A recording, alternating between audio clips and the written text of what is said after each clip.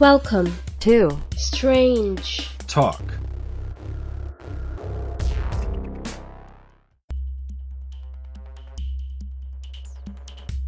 Hey there, strangers. You guys asked for it, so I'm delivering. We're gonna listen to another batch of disturbing 911 calls. You guys actually reached out to me a lot, and you said that some of the calls weren't really that disturbing, so you guys wanted some more, and I'm delivering to you guys. You guys wanted another round, so here are some more disturbing 911 calls. A couple of you guys said that I believe it was the suicide one was the one that got a lot of you. You guys did say it wasn't disturbing. It was just really, really sad to have to listen to that, although you guys weren't really forced. But some of you, I had a couple of people reach out to me on my social media, which is at Strange Talk Podcast on Instagram. I got a message from a couple of people saying to give an update if I had any information, and I was actually able to find some information, and I'm referring to the call in the first 911 calls. His name was Randy Budd, and his wife was Sharon Budd, who, if you don't remember, she was the one where they were driving on the highway and a group of teenagers, some fucking asshole teenagers, decided to throw a rock off the bridge, and the rock hit her in the head. In the article that I found about that 911 call where I got the audio from, they had said she passed away, but she actually did not pass away. I found another article that gave more details as to what happened, and she actually survived, but due to the severity of her injuries, she actually became mentally challenged, and so she needed 24-hour around-the-clock care. So her husband, Randy, actually took care of her. And even more depressing, and I'm really sorry, I was really hoping that this would have been a happy ending, that, she was fine. But due to her having constantly to be taken care of, and just the medical expenses and just so much stress on Randy, he unfortunately took his life. I believe it was his sister or his sister-in-law that I found out discovered his body, and due to an autopsy report, it was discovered that he had committed suicide.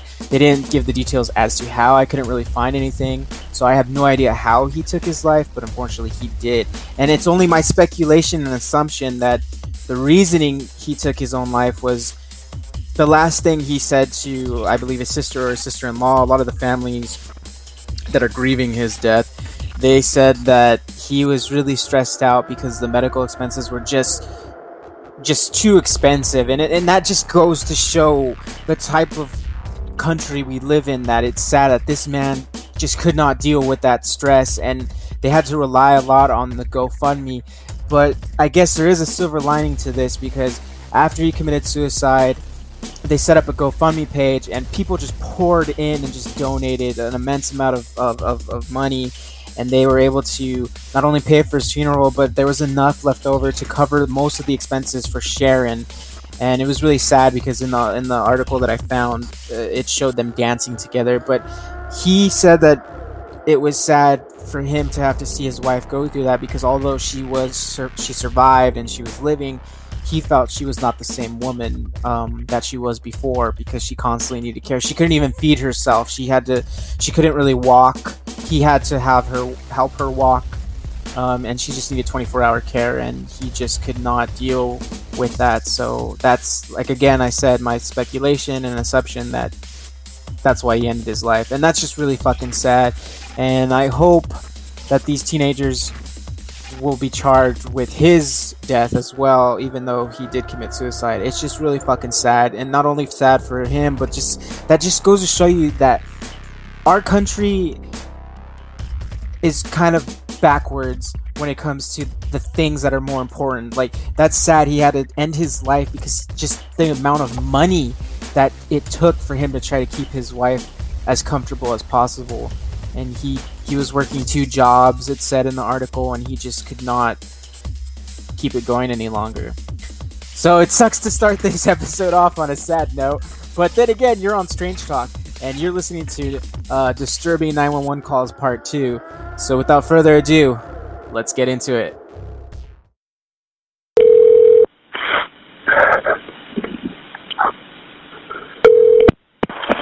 Gilchrist County 911, what's the address of the emergency? Yes, ma'am. I just shot my daughter and shot all my grandkids, and I'll be sitting on my step, and when you get here, I'm going to shoot myself. What is the address that you're at, sir? 2550 Northwest, 25 Terrace, Don Spirit. Every one of them are dead. You said your name is Don Spirit? Yep. All right, Don, what kind of gun do you have? It doesn't matter what kind of gun I got. They're all dead, and then when you get here, I'll shoot myself, and then you figure out what kind of gun it is. How long ago this happened, Don? I don't want to hear it, man. I'm done with every fucking thing. Just bring the motherfuckers out here, that's all. You got all the kids are dead in the house. Okay, how many people? Okay, how many people? 6 kids, 1 adult. 6 kids and 1 adult? Yeah. One of them is a baby.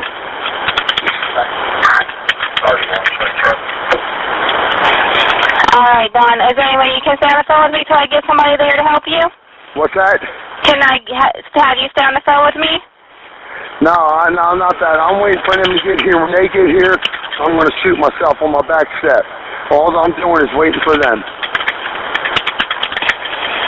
So you're sitting on your back steps? Yep.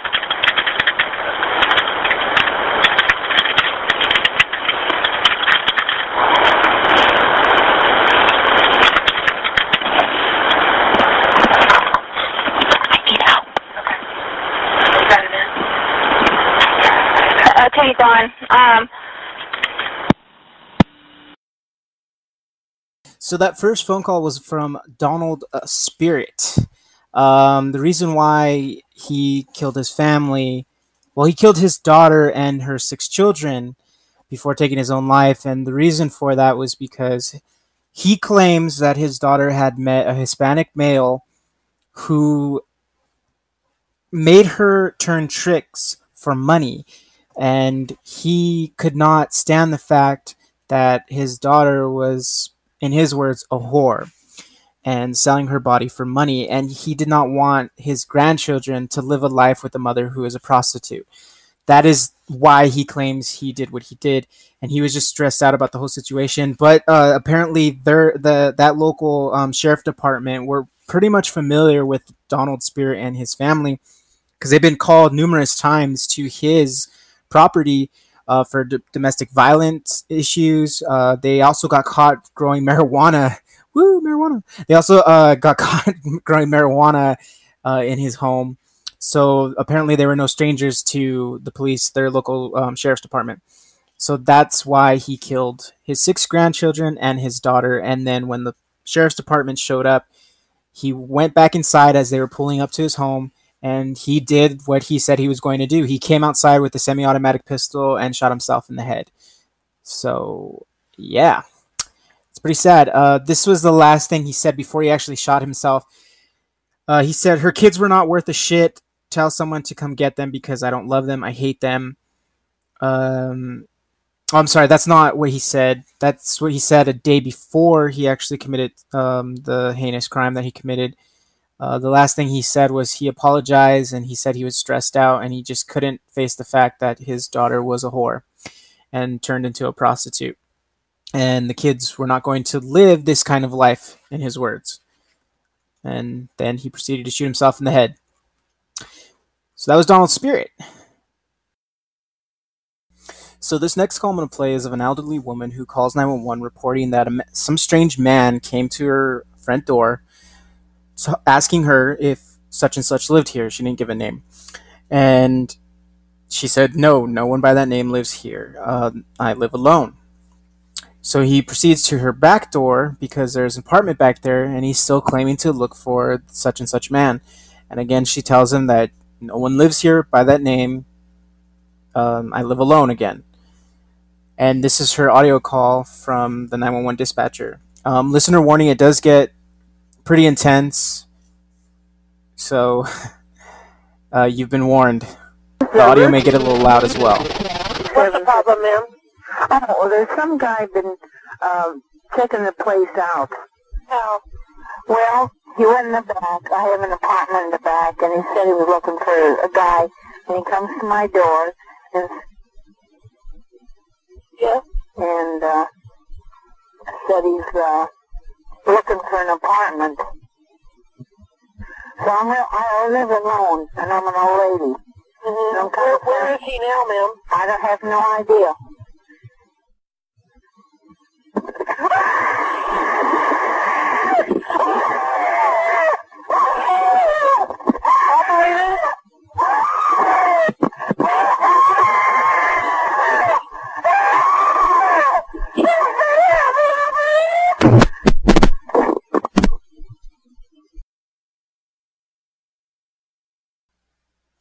So that really disturbing phone call, I couldn't find much on it, but all I could find was that the call was made in 1988, and the elderly woman's name was Ruth Price.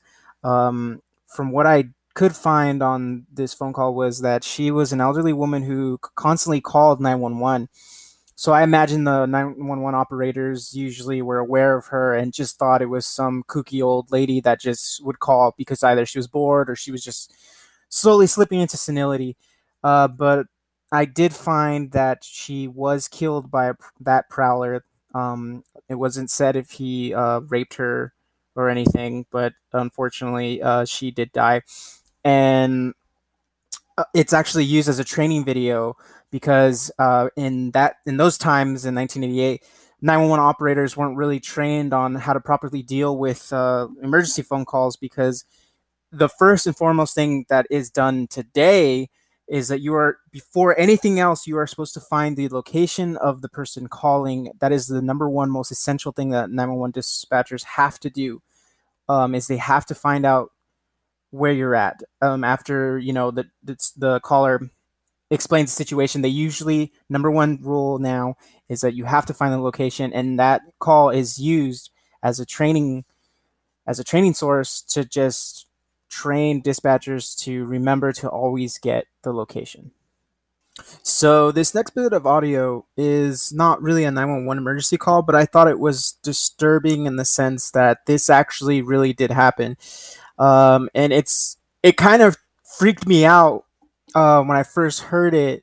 But what happened was in 1994, either 1994 or 95, someone hijacked Columbia University's WKCR 89.9 radio signal, and they proceeded to play some disturbing noises. You can basically hear a voice and some loud, eerie, it basically sounds like a high pitch, like as if somebody's saying E.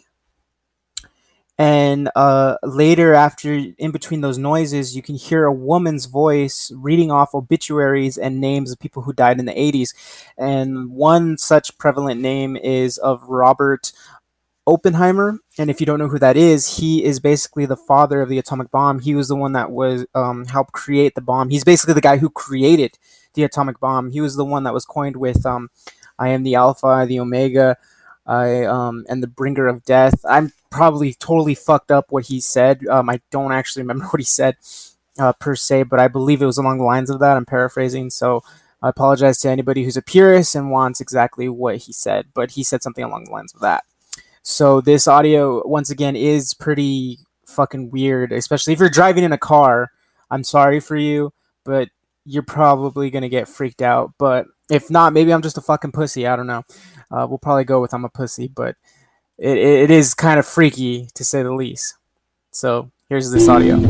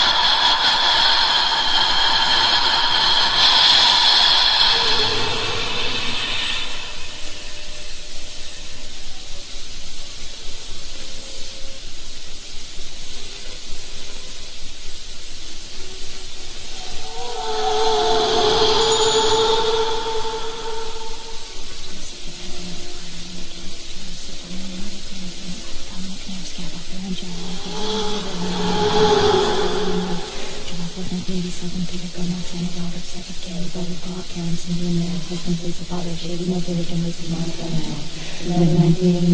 Burns, son of John Senior Mellon, brother Captain Chris, at the front of the December 21st, 1988, Barry Valentino, son of Barry Senior Gene, brother Scott, Mark and Lisa Ann's friend, my friend. February 1985, Frank Oppenheimer, brother Robert, husband of Jackie and Emily, father of Michael, our friend. In 1987, Henrietta Graham, mother of Ian and Ralph Sally, my friend. March 17, 1988, Edward McGellis, brother of William, June, May, and Peggy, father of Shirley, Alvy, and Josephine. April 1988, Ruth Armani, wife of Papa, friend of Bob Lee. October 1988, Morgan Schunick, father of Barbara, husband of Elsie, Barbara's dad. August 22nd, 1985, Irene McGellis Tutulio. Sister of Millie, Margaret, Dan, Tony, Ida, Dominic, Nair, Scott, Elvira, and Joe. Wife of William, mother of Mary Ann, grandmother of Liz and Billy. July 4th, 1987, Peter Gunnar, son of Robert, step of Kay, brother of Bob, Karen, Cindy, and Merritt, husband of Lisa, father of Shady, Uncle Rick, and Lucy, my brother-in-law. November 1988, John Burns, son of John Sr. and Marilyn, brother of Kathy and Chris, step of friend of Lisa and Billy. December 21st, 1988, Barry Valentino, son of Barry Sr. and Jeannie, brother Scott, Mark, and Lisa, Ann's friend. February 1985, Frank Oppenheimer, brother of Robert, husband of Jackie and Millie, father of Michael. May 1987, Henrietta Graham, mother of Ian and Ralph Sally. March 17, 1988, Edward McEvans, brother of William, June, and Peggy, father of Shirley, Alvy, and Geraldine, father of 1988, Ruth Manani, wife of Uncle, friend of Bob. October 1988, Morgan Schunick, brother of Barbara, husband of Elsie, Kitty Failure.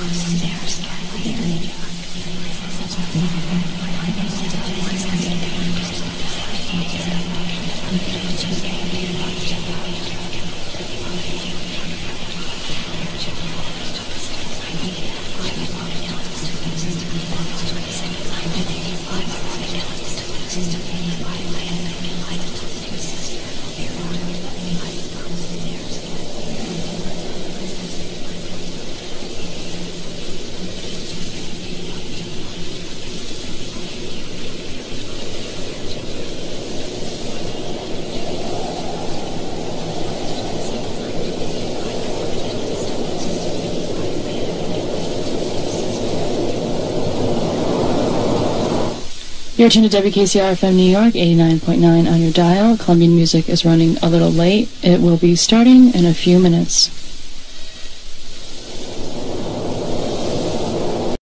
So that was that creepy call. I know it wasn't a 911 call, but I thought it was interesting nonetheless to put it in there. So, like I said previously before we got into the actual audio, it was a hijacked signal from a local radio station in New York.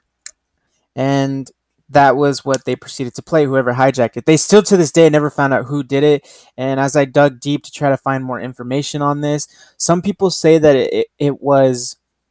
I found on Reddit, somebody came forward and said, hey, it was me. I was working at the radio station at that time during college. Through an internship, and I would purposely do that because I found what we played so boring that I thought it would mix it up and make it a lot more entertaining for me, so that way I wouldn't fall asleep. And it used to be funny because we would just claim that the radio signal got hijacked. Nobody has actually reconfirmed and say, yeah, that's true. A lot of people said that they remember legitimately hearing that on their drive to work. Some people said when they were going to school they heard it. So again, that happened, I believe, in 1994 or 1995.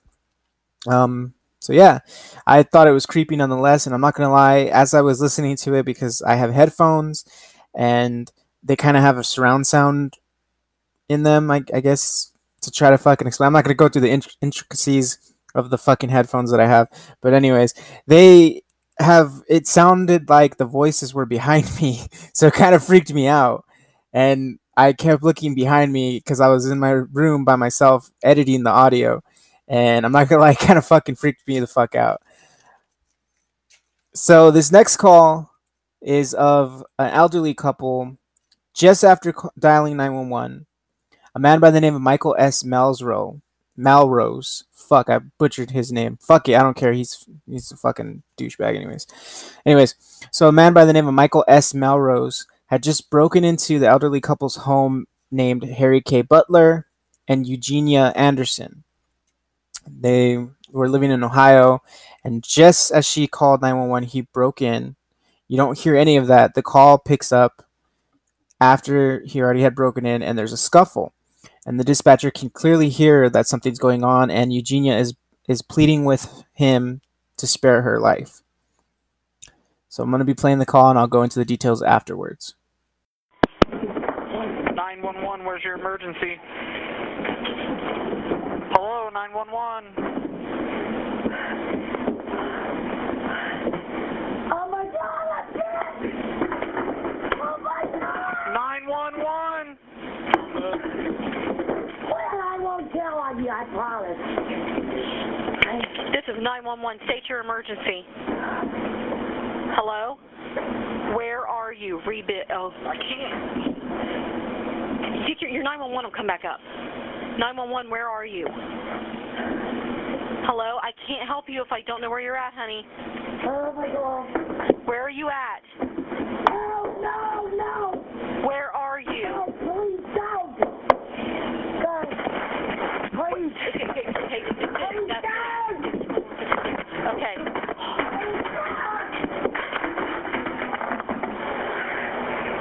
I need as many units as I can get for Fairfield Road. Give me the numbers. Oh my God! 2386 Fairfield Road in Orient. They're not making contact with me, but somebody's screaming, and somebody's screaming he's got a gun. Hey! She's screaming help. Don't! I won't tell on you, I promise!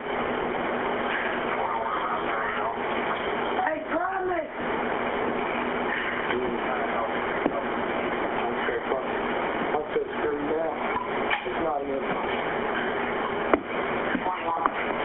Try 3850. Who's en route? 21?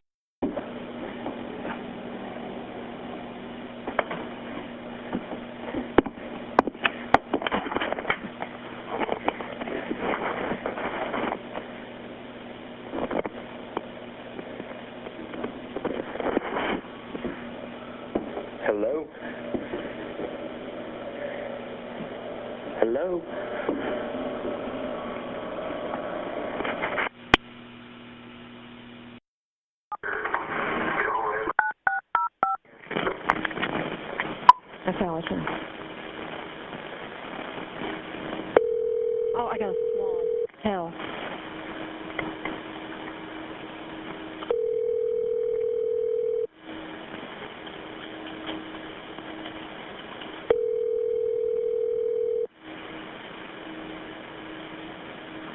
Hello. Hi, Dispatcher Stallers, Pickwick County Sheriff's Office. I got a 911 call from this phone, and I'm just trying to make contact back and see if everything's okay. We're fine. And we were having a little argument, and Okay. it's everything. Well, whenever we get a hang-up, we have to call back and see, if anybody needed help and just couldn't get through. So I just need to log the information. Who am I speaking with? My name is Harry. Harry? Uh-huh. Harry, what's your last name? Finch. Harry Finch. Okay, and I had you at 5386 Fairfield Road. That's correct. And phone number 614. That's also correct. Okay. And is there anybody else there with you? No. She took off down the road in her car. Okay. She left the residence? Yes, she did. Okay. What kind of car is she in? It's a Saab. Okay. A Saab, like a sedan? Yeah.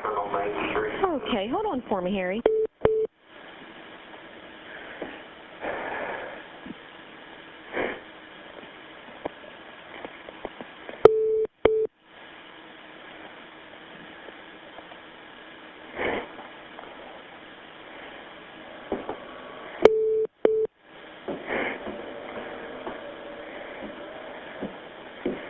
Okay, Harry. Well, I've got a couple deputies out there. It's standard procedure to send somebody, so I need you to open the door and talk to them, okay?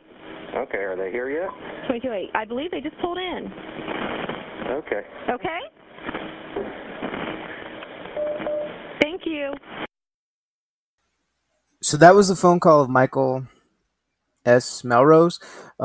Eugenia was the one that called, and she called it as soon as she called. Michael broke into her home where she lived with Harry K. Butler. The information that I found, he had already killed. He didn't kill actually Henry Butler. He actually shot Henry Butler in the head when Michael had just broken into the home. In a previous room, I guess he tied him up, took him to his bedroom, and shot him in the head. He survived. He didn't survive fully, but he was alive during this whole time that he was proceeding to beat and murder Eugenia. Henry succumbed to his injuries when they transported him to the hospital, so he died on arrival. As for Eugenia, when you're hearing the phone call and she's saying and she's begging and pleading for her life, he's actually tying her up. And when it gets quiet, it's because the reason for it getting quiet is because he actually drags her to her laundry room where he then proceeds to shoot her in her torso and eventually shoot her in the head, killing her. You don't hear the gunshots. That's why it just goes silent for them. When he returns and he gets on the phone call, he's actually explaining. He's not explaining, but he's actually just trying to, as you can tell, he's trying to just play it off like as if, they just got into an argument and that's what they heard. And no, but the reasoning for him doing what he did to Eugenia and Henry was because they hired him to build a porch for their home. And I guess something happened. They don't really give the details as to what. I tried to look everywhere in a bunch of news articles that I found. I tried to find any information as to exactly what went down. The only thing I could find was apparently he did not finish with the porch. He didn't really do it to their specific liking or to their specific, whatever their details is that they were given. They didn't really like it, so they felt like he didn't deserve payment. So he just went fucking psycho and just decided to kill him. He was 41 at the time of this, and so after he gets off the call and the police arrive, they arrived during the call when the operator says, "Hey, I believe there's some W's out there already that are there. So, if you want to go outside and go talk to them." So he proceeds to go outside, and as soon as he does, he draws his weapon, not on the police officers, but he draws the weapons, putting it up to his head and immediately ending his life. So he's dead. But good riddance. That really sucks that he chose to do that and he chose to kill those people, and it's unfortunate that he chose to end his life. But I guess some people can handle prison, and I guess he thought he couldn't, so he just decided to choose the bitch way of just ending his life and not dealing with the consequences of his actions. Hey strangers, before I continue on with today's episode, I just want to let you guys know that my friends at rocksjewelryshop.com is offering my listeners a discount code. That's StrangePod. So use StrangePod to save 15% off any purchase at rocksjewelryshop.com. That's roxjewelryshop.com. And save 50% off with any purchase by using my discount code StrangePod. Now, back to the show. Now, this call is of a little girl. She's about 6 years old. Her name is Lisa, no last name given. She's calling 911 because her father is apparently drunk. At least I think that's what she says in the phone call. I believe it's what she says in the phone call. That because he owns a club, he's a club owner, and I guess his job is really stressful. And to top it off, makes it worse, is he drinks. And I guess he's beating her mother. It's her stepfather, not her actual father, but it's her stepfather. And you can obviously tell in the tone of her voice and everything, she's very scared, and this isn't something that a little girl should be witness to. Now this is the phone call that she calls in, and this phone call was actually used later in the future as a training tool for future 911 operators and dispatchers. So I'm going to get into the call, and I'll go into the details of the aftermath.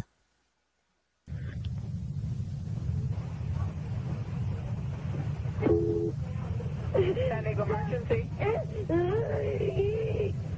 San Diego emergency. My mommy and Daddy are having a fight. Is she hitting her? What?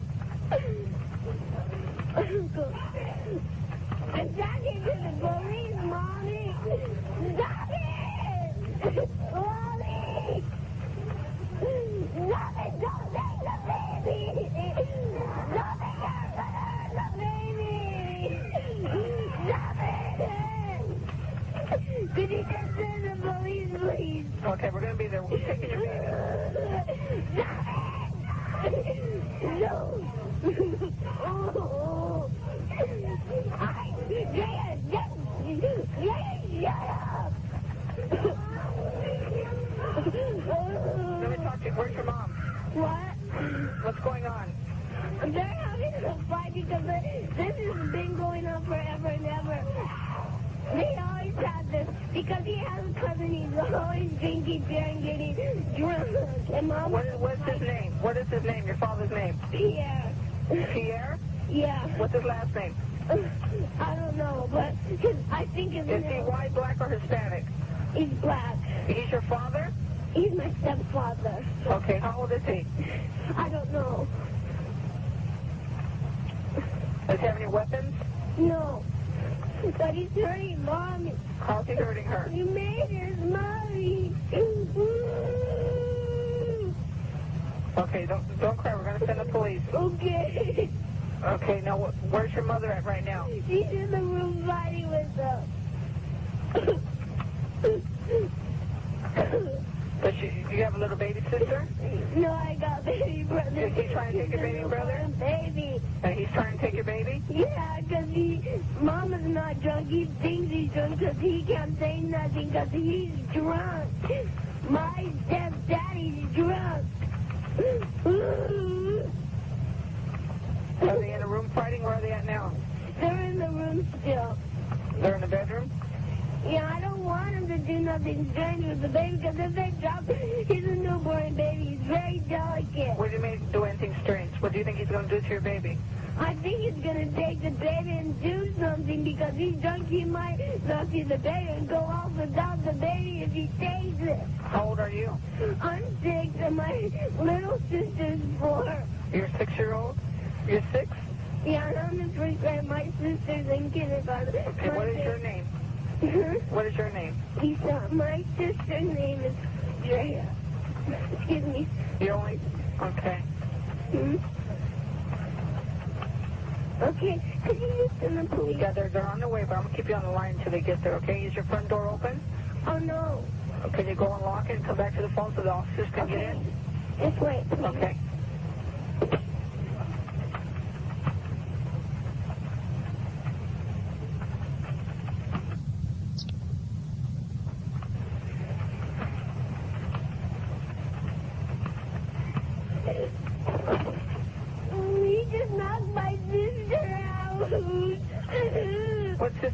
knocked out?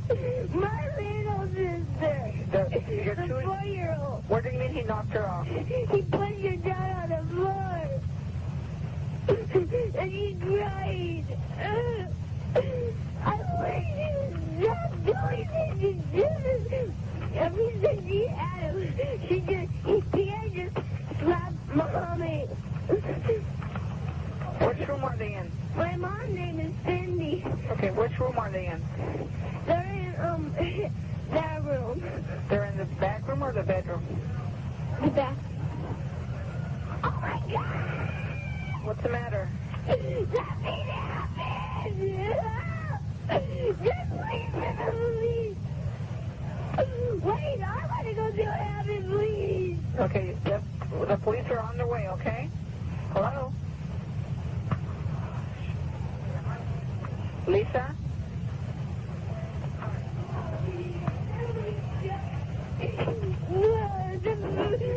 My stepdaddy's got the baby now. He has the baby now. Where is he at now? What? Lisa, where is he at right now? Is he still in the house? in the room who got the baby. Okay. And he made some red marks on Mama's, Mama's neck. He did what? He made some red marks on Mama's. Where did he make the red marks on with her neck? On her neck. On the right side. Very dark. My mom's going outside. Mama, go! The police are coming. Is your mother? Hello?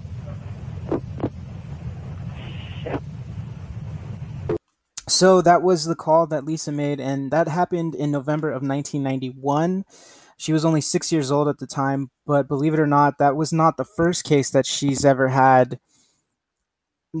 911 called, because apparently these beatings on her mother and her siblings, because as you heard in the call, she had a newborn baby brother and another sister, that apparently Pierre, the stepfather douchebag, apparently, pushed her down to the ground and shit like that.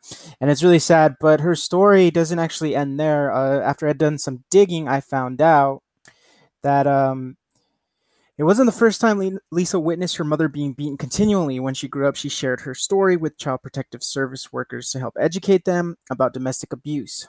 She told them that there were 23 documented cases of Child Protective Services coming to her house, and that she nor her siblings were ever taken away from her mom.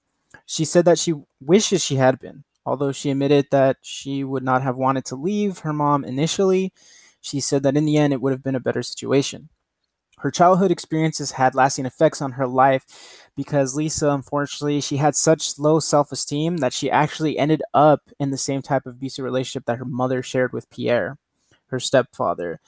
And that is just so sad, because that's usually the cases with these type of, if you grow up in a home like that, as such that Lisa grew up in, that tends to be what happens later on to the children. They tend to just go into those type of relationships because they think that's normal, especially if they observe it at such a young age. They think the abusiveness of it is normal, and they will seek out attention like that because, one, they have such low self-esteem, so they just think that's how a relationship's supposed to be because they saw it growing up, and it's actually not. It's not until they actually understand and learn that that's not what a relationship is supposed to be like.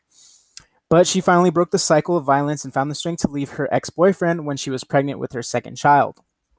With help from people who took the time to encourage her and help her heal, and support from the children of domestic violence, Lisa's life began to change for the better. She shared her story on their website and wrote, "My journey isn't over. I still have many lessons to learn and obstacles to overcome. I'm just not afraid to take them on. There will always be good and bad. That's really the only thing you can count on. The cycle proved that, and so did breaking it. I have not been in another violent relationship since, and I am now free to make the choices I want and achieve the goals I set.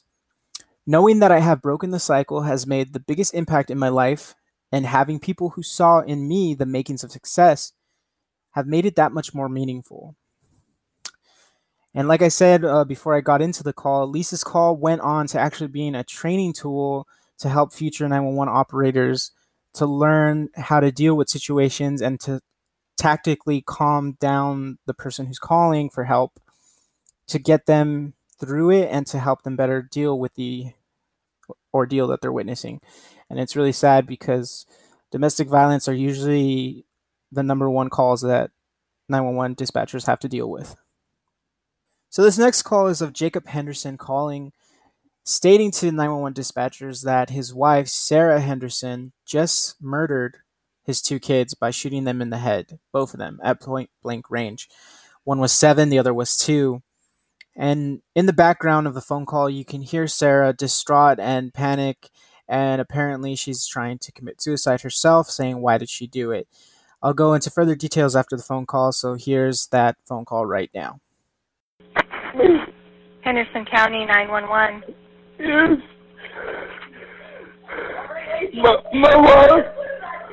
My wife just shot her kid. What is her name, sir? Sarah Henderson. Sarah Henderson? Yes, ma'am. Okay. All right, and how old are the children? 7 and 5.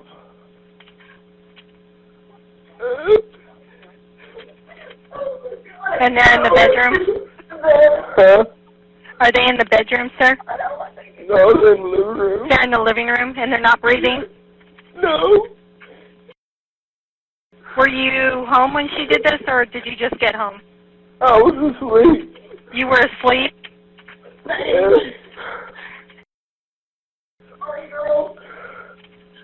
God, forgive me. Please. Why did I do that, babe? I don't know. She's not trying to leave or anything, correct? She keeps saying somebody's after her. There's nobody after her. There's nothing. She keeps saying people are coming. There's nobody even here. What did I do, Lord? What did I do? What did I do, God? What did I do, God? Were the children asleep in the living room, or did they get up? Do you know? Yes, they were asleep. They were asleep in the living room, and then she went in there? Yes. She was asleep when I went to sleep last night, and I woke up. She come in there, and she goes, "Dave, I just shot the kids." And I didn't want to believe it. I went in there, and they were dead. So that was a phone call that Jacob Henderson made about his wife who murdered their 2 children. It wasn't the first time that the police officers from the local police officers had to come out.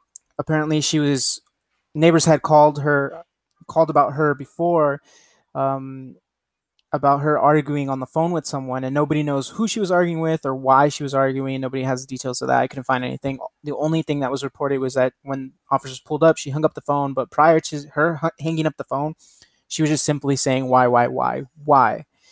And they found out at that time that for some reason she had it in her head that somebody was out to get her. So she was basically suffering from paranoia.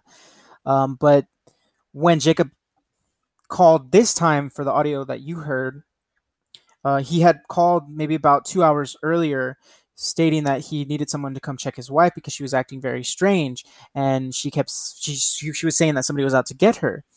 And then 20 minutes later, after he placed that call, he called back 911 non-emergency saying that he thinks his wife seems fine now, so he doesn't really think he needs the help any longer. So then 2 hours after the call is the call that you heard after she killed his 2 children. And it's unfortunate, but after an investigation happened, detectives found, after they searched the home, they found a diary which Sarah had wrote in there stating that she planned to kill her children and planned to kill her husband and herself. So it was going to be a murder-suicide type of thing. But obviously that plan didn't come to fruition, whether she had remorse or after killing her children, she realized and was in shock of what she had done. I don't really know, but it's just unfortunate that these 2 children had to lose their lives, and you can hear in Jacob's voice his demeanor and how sad he is. But I don't want to judge him per se, and it's going to come off sounding as judging, but I just don't understand how much of a heavy sleeper he is, where he could not hear the gunshots. Then again, read no details as to what type of weapon she is, the caliber of weapon that she used to kill her children. But I have to wonder, how can you not hear the gunshots and then wake up? Because even in the phone call, he says, she woke me up and told me I shot the kids. But, I mean, nobody knows what they'll do when they're in that type of situation. So I'm not judging. I'm just saying I find that a little strange myself.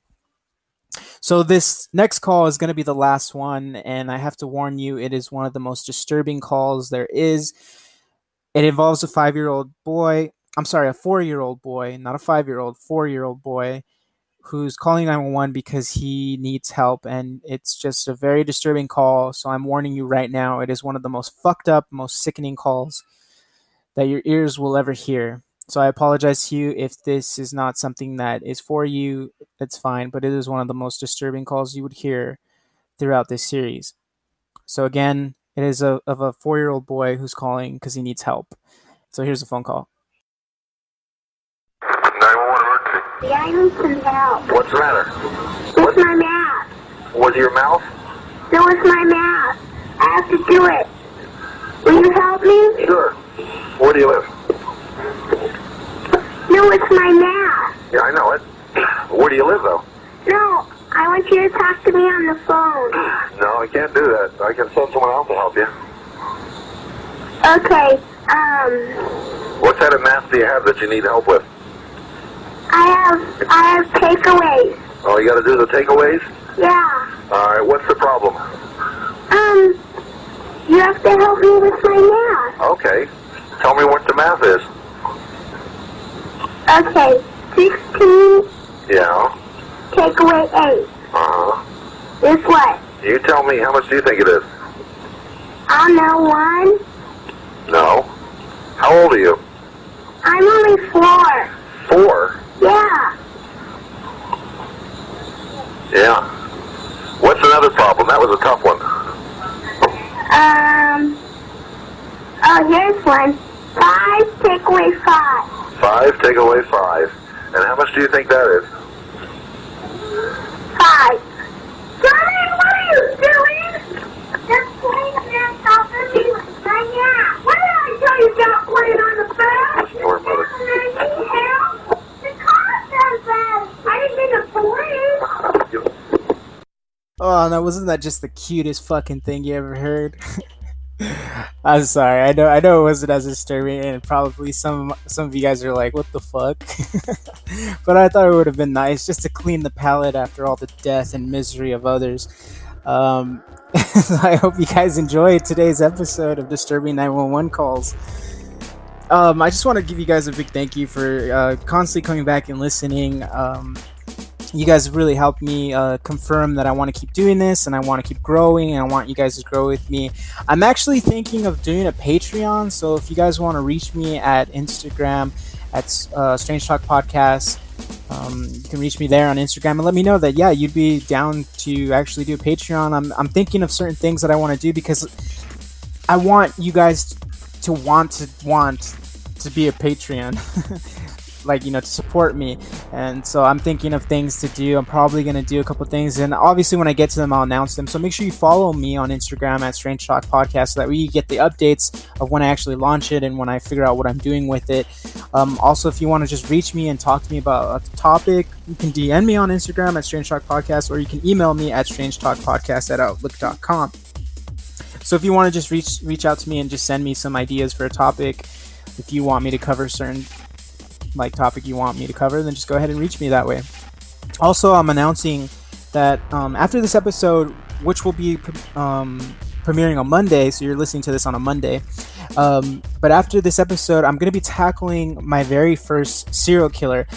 I wanted to do other serial killers before, but I felt like everybody's already done them to death. Everybody knows about the Night Stalker. Everybody knows about Jeffrey Dahmer. Jeffrey Dahmer is basically a well-known serial killer.